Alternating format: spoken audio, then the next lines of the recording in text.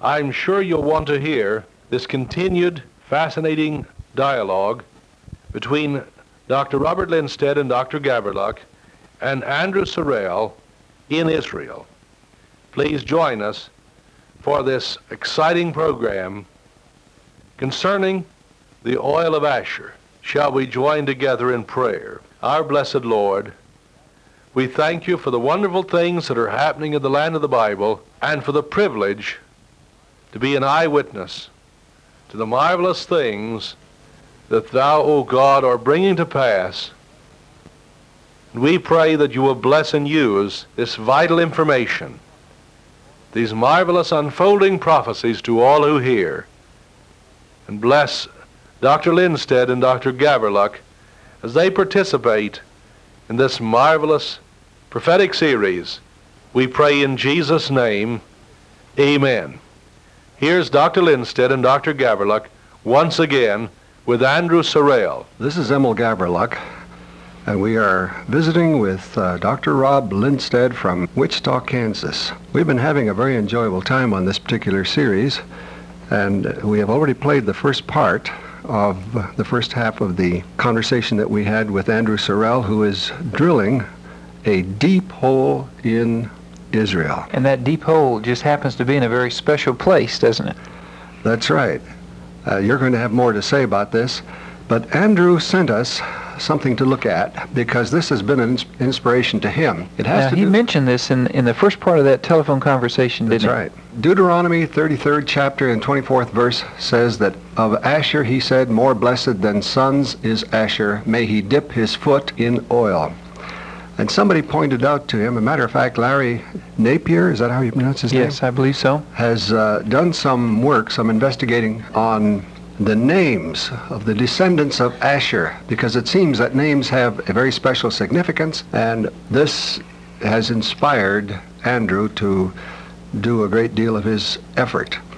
Looking at the descendants of Asher, he had 5 sons, Imah, Ishva, Ishvi, Beriah, and Sarah. Under Sarah, excessive pouring out to overflow, to be unrestrained and running over.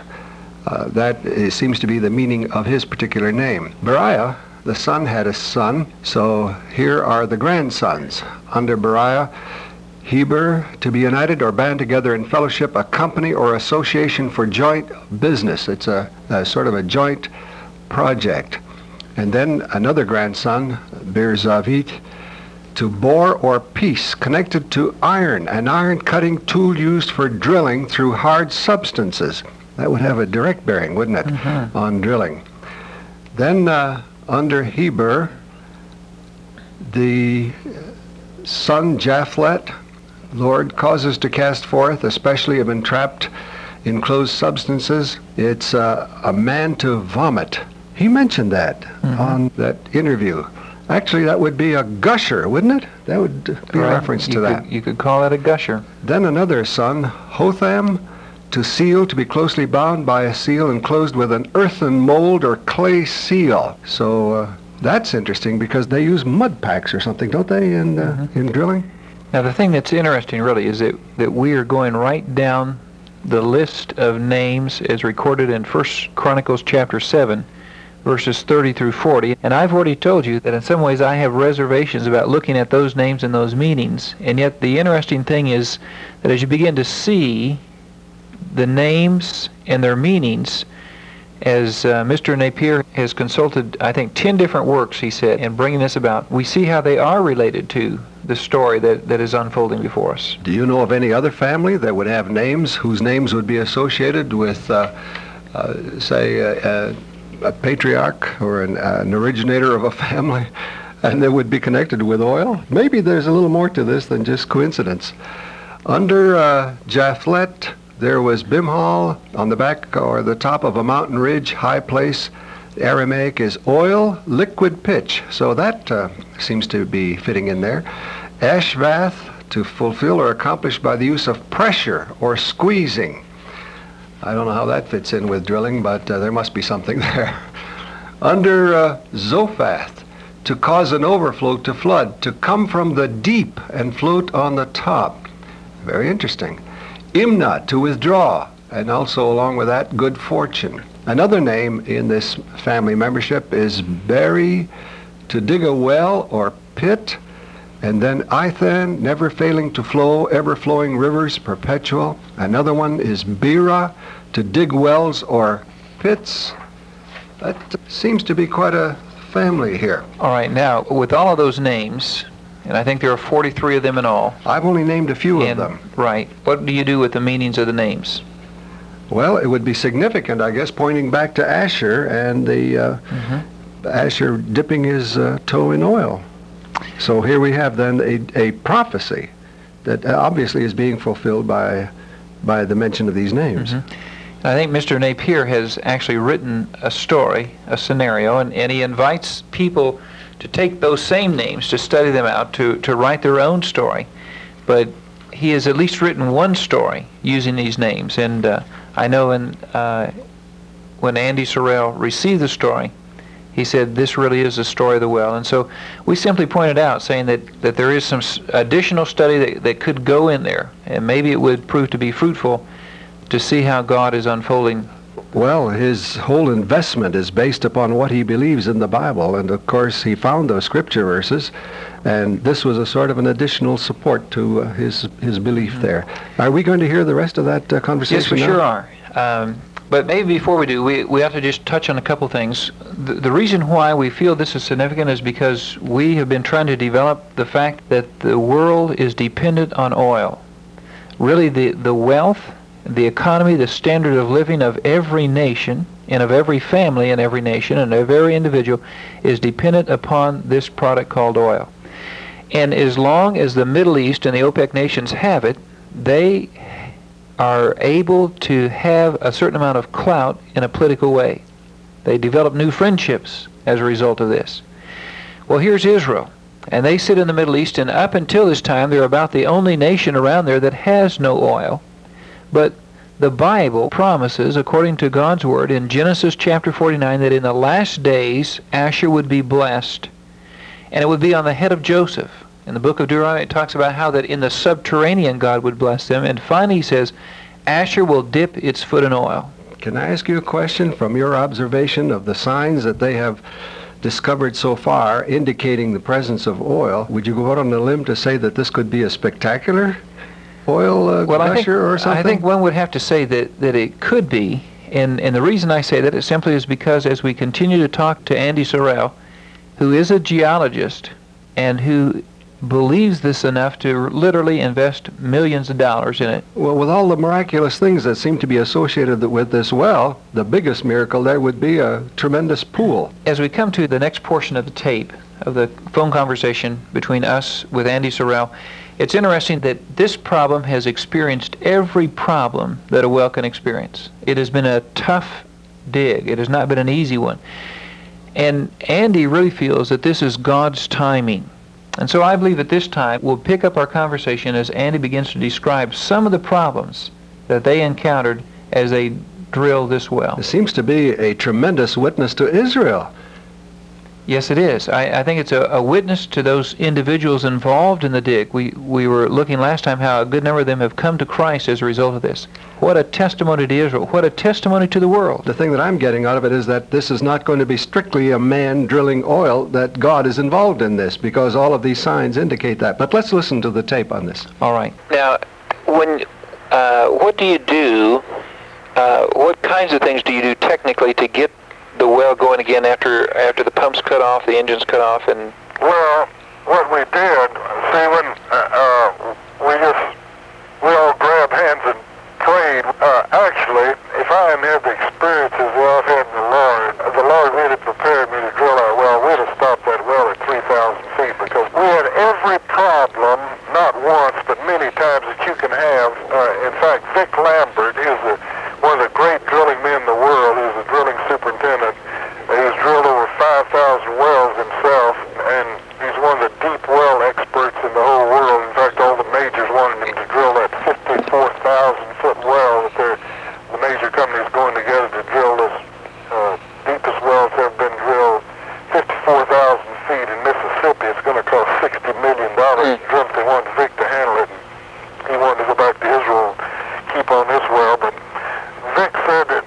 never seen a well that's had this many problems. We've had every major problem you can have. We've had lost circulation, which that's where all the mud, you lose all the mud. We've had that 4 times.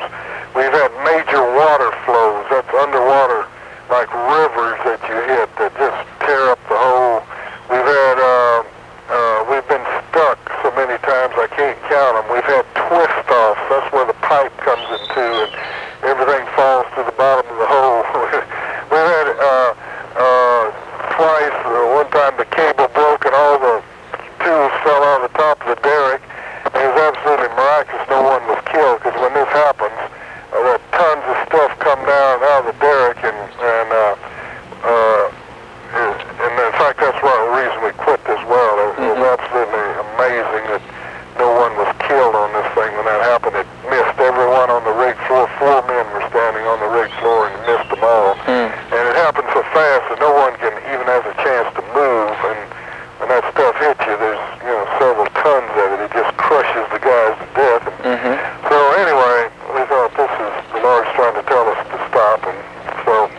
Now, Andy, it seemed like I've read, or perhaps in my earlier conversation with you, that I heard that somewhere around 5,000 feet there was a show of oil. Yeah, we did have, we think, the Israelis think we can make a 500-barrel well there.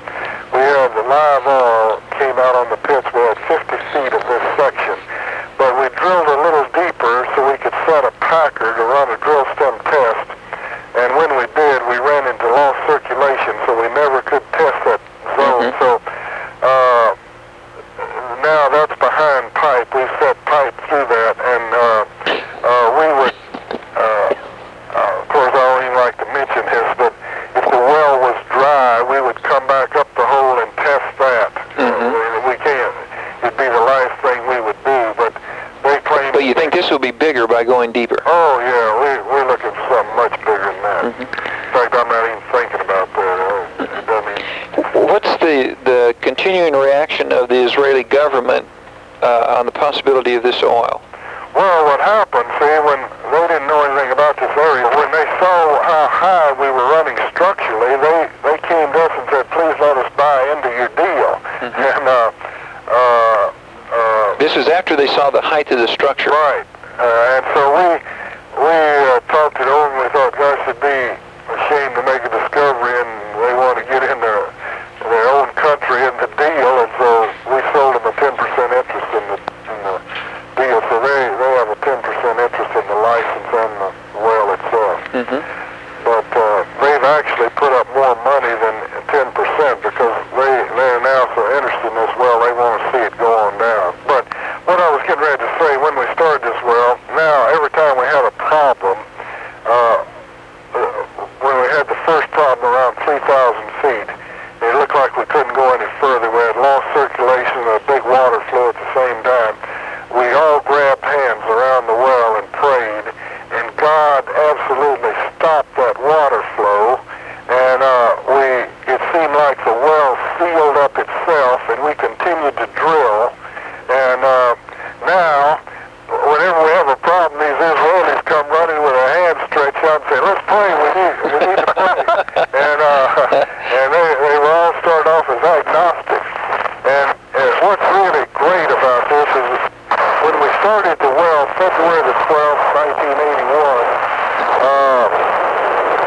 Dick Lambert, Well, that's all we'll take for the interview between Andy Sorrell and us, but I think that's an amazing story to see how that God's timing is working so beautifully right there in the foot of Asher, bringing that well down to its depth of over 17,000 feet. I can't get over about all the problems that they've been having, and yet they've been resolved miraculously. That's right. And Andy believes that the oil will come hard, but he's convinced that it's there. And really, he's mentioning this 500-barrel-a-day well. That's a tremendous well. As a matter of fact, I'd be happy with one of those in my backyard. Did he mention at all previously, too, how much money they had already invested in that? I heard a figure of about $5 or $6 million. Yeah, I'm not sure what the number is, but that would certainly seem reasonable for a well that deep.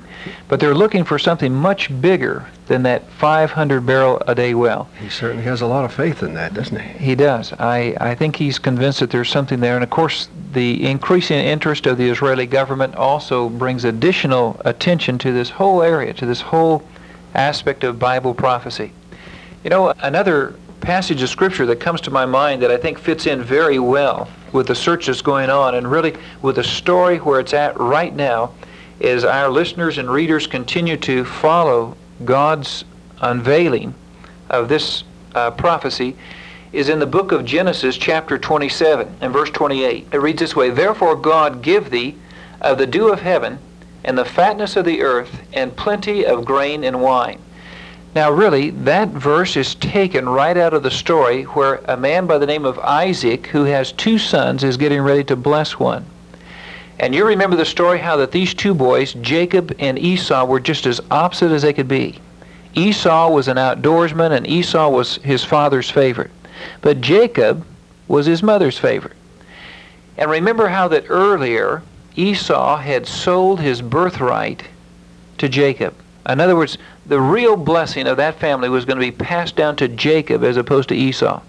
But because Esau was the favorite of Isaac, well, Isaac said, "Listen, Esau, I'm going to give you the family blessing. You go out and you find some venison and you fix it the way I like it and you bring it back and I'll give you that blessing." Well, in the meantime, as Esau goes out to find the venison to fix it for his father, Jacob comes in with a kid of a goat prepared by his mother, specially designed to deceive his father.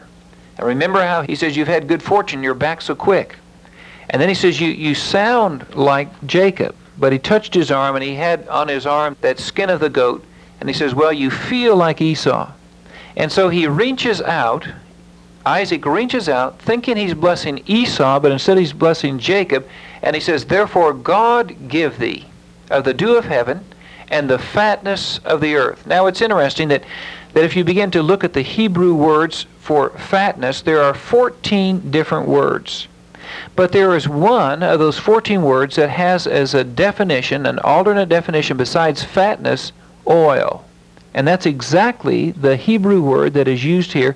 He really says this, "Therefore God give thee of the dew of heaven and the oil of the earth."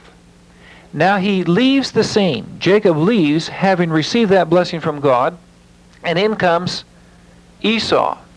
And as Esau comes to his father says, "I've already given the blessing away. I've given it to your brother Jacob." And Esau says, "Don't you have one blessing for me?" And so Genesis chapter 27 and verse 39 says, "And Isaac, his father, answered and said unto him, Behold, thy dwelling shall be on the fatness of the earth, and of the dew of heaven from above." Do you notice the difference in that blessing? To Jacob, he says, "The fatness of the earth, it belongs to you." But to Esau, he says, "The fatness of the earth shall be thy dwelling." In other words, the descendants of Esau, who are the people that are in Saudi Arabia today, they dwell on a land where there's oil. But I believe that according to the promise given to Jacob in Genesis chapter 27, that oil really belongs to Jacob. And so really, Saudi Arabia is drilling and selling, exporting oil that was given to Jacob all the way back in Genesis chapter 27. A tremendous story, I believe, that fits right in with the oil of Asher. I missed out on the last page of this connection of these names and the significance of these names, so if I can give this very quickly and briefly.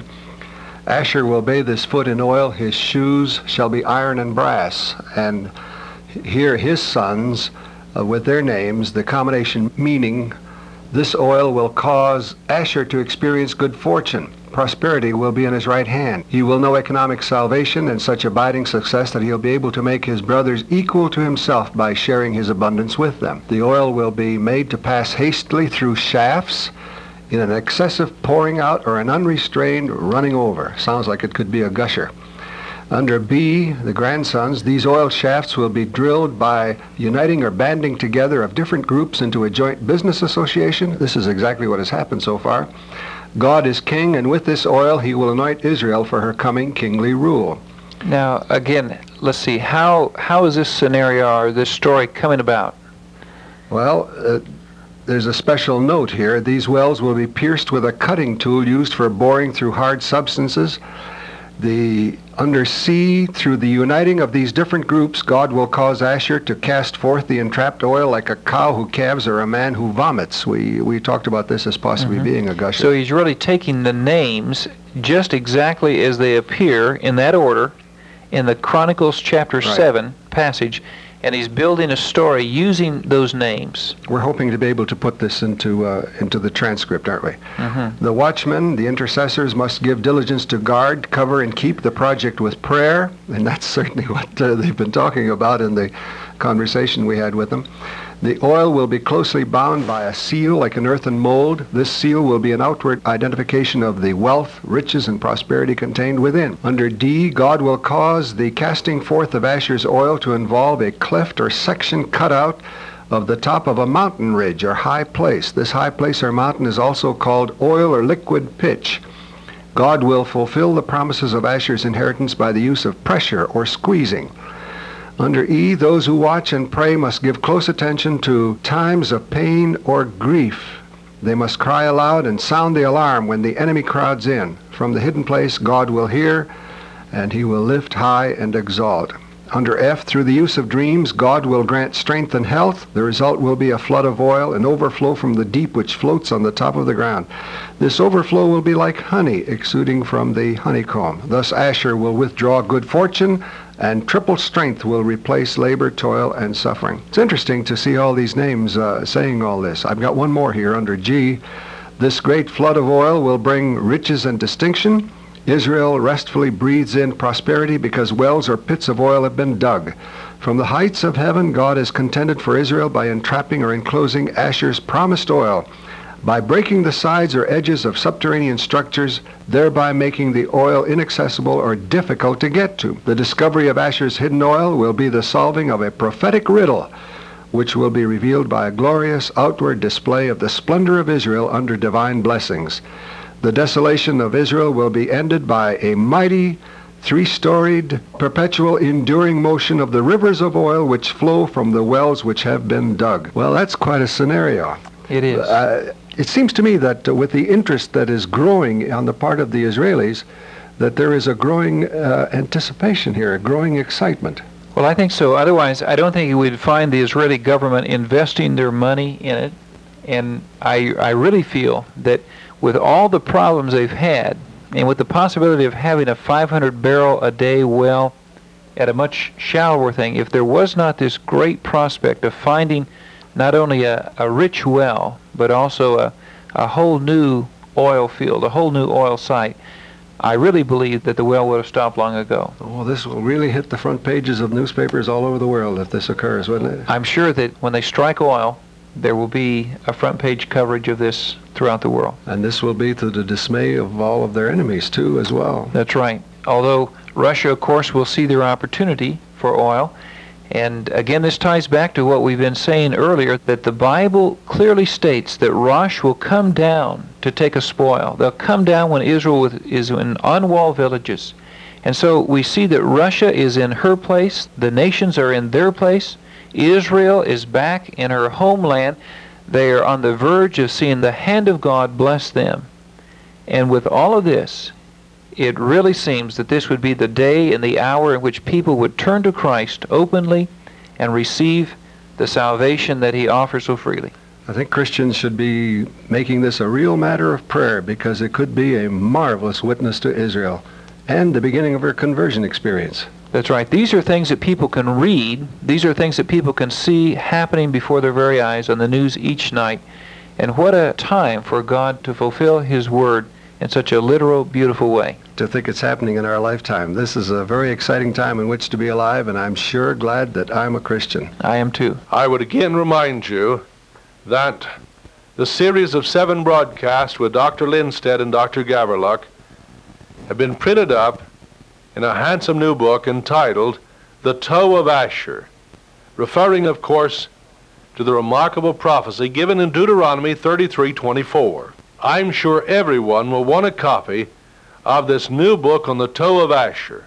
Jay Runyon will tell you how you may receive a gift copy or gift copies of this new book and also the prophetic series on cassette. Join us for the final thrilling message on the broadcast tomorrow.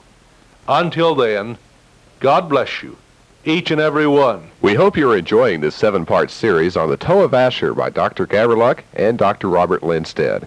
And we would like for you to have a gift copy of the book taken from these broadcasts, and we'll be happy to send you 1 copy for your offering of $3, 2 copies for your offering of $5, or 5 copies for your offering of $10 or more to this radio ministry. The mailing address is the Southwest Radio Church, Post Office Box 1144, Oklahoma City, Oklahoma, 73101. And many of you will also want to have the series of messages on cassette tape. And you may request the tape series when you send an offering of $20 or more to this radio ministry. Remember that this is a faith ministry that depends solely upon the gifts and offerings of you, our listeners and supporters, to meet our financial requirements. So send your offerings and requests today to the Southwest Radio Church, Post Office Box 1144, Oklahoma City, Oklahoma, 73101. And be sure and join us tomorrow for the final message in this 7-part series with Dr. Emil Gaverluck and Dr. Robert Lindstedt on the Southwest Radio Church.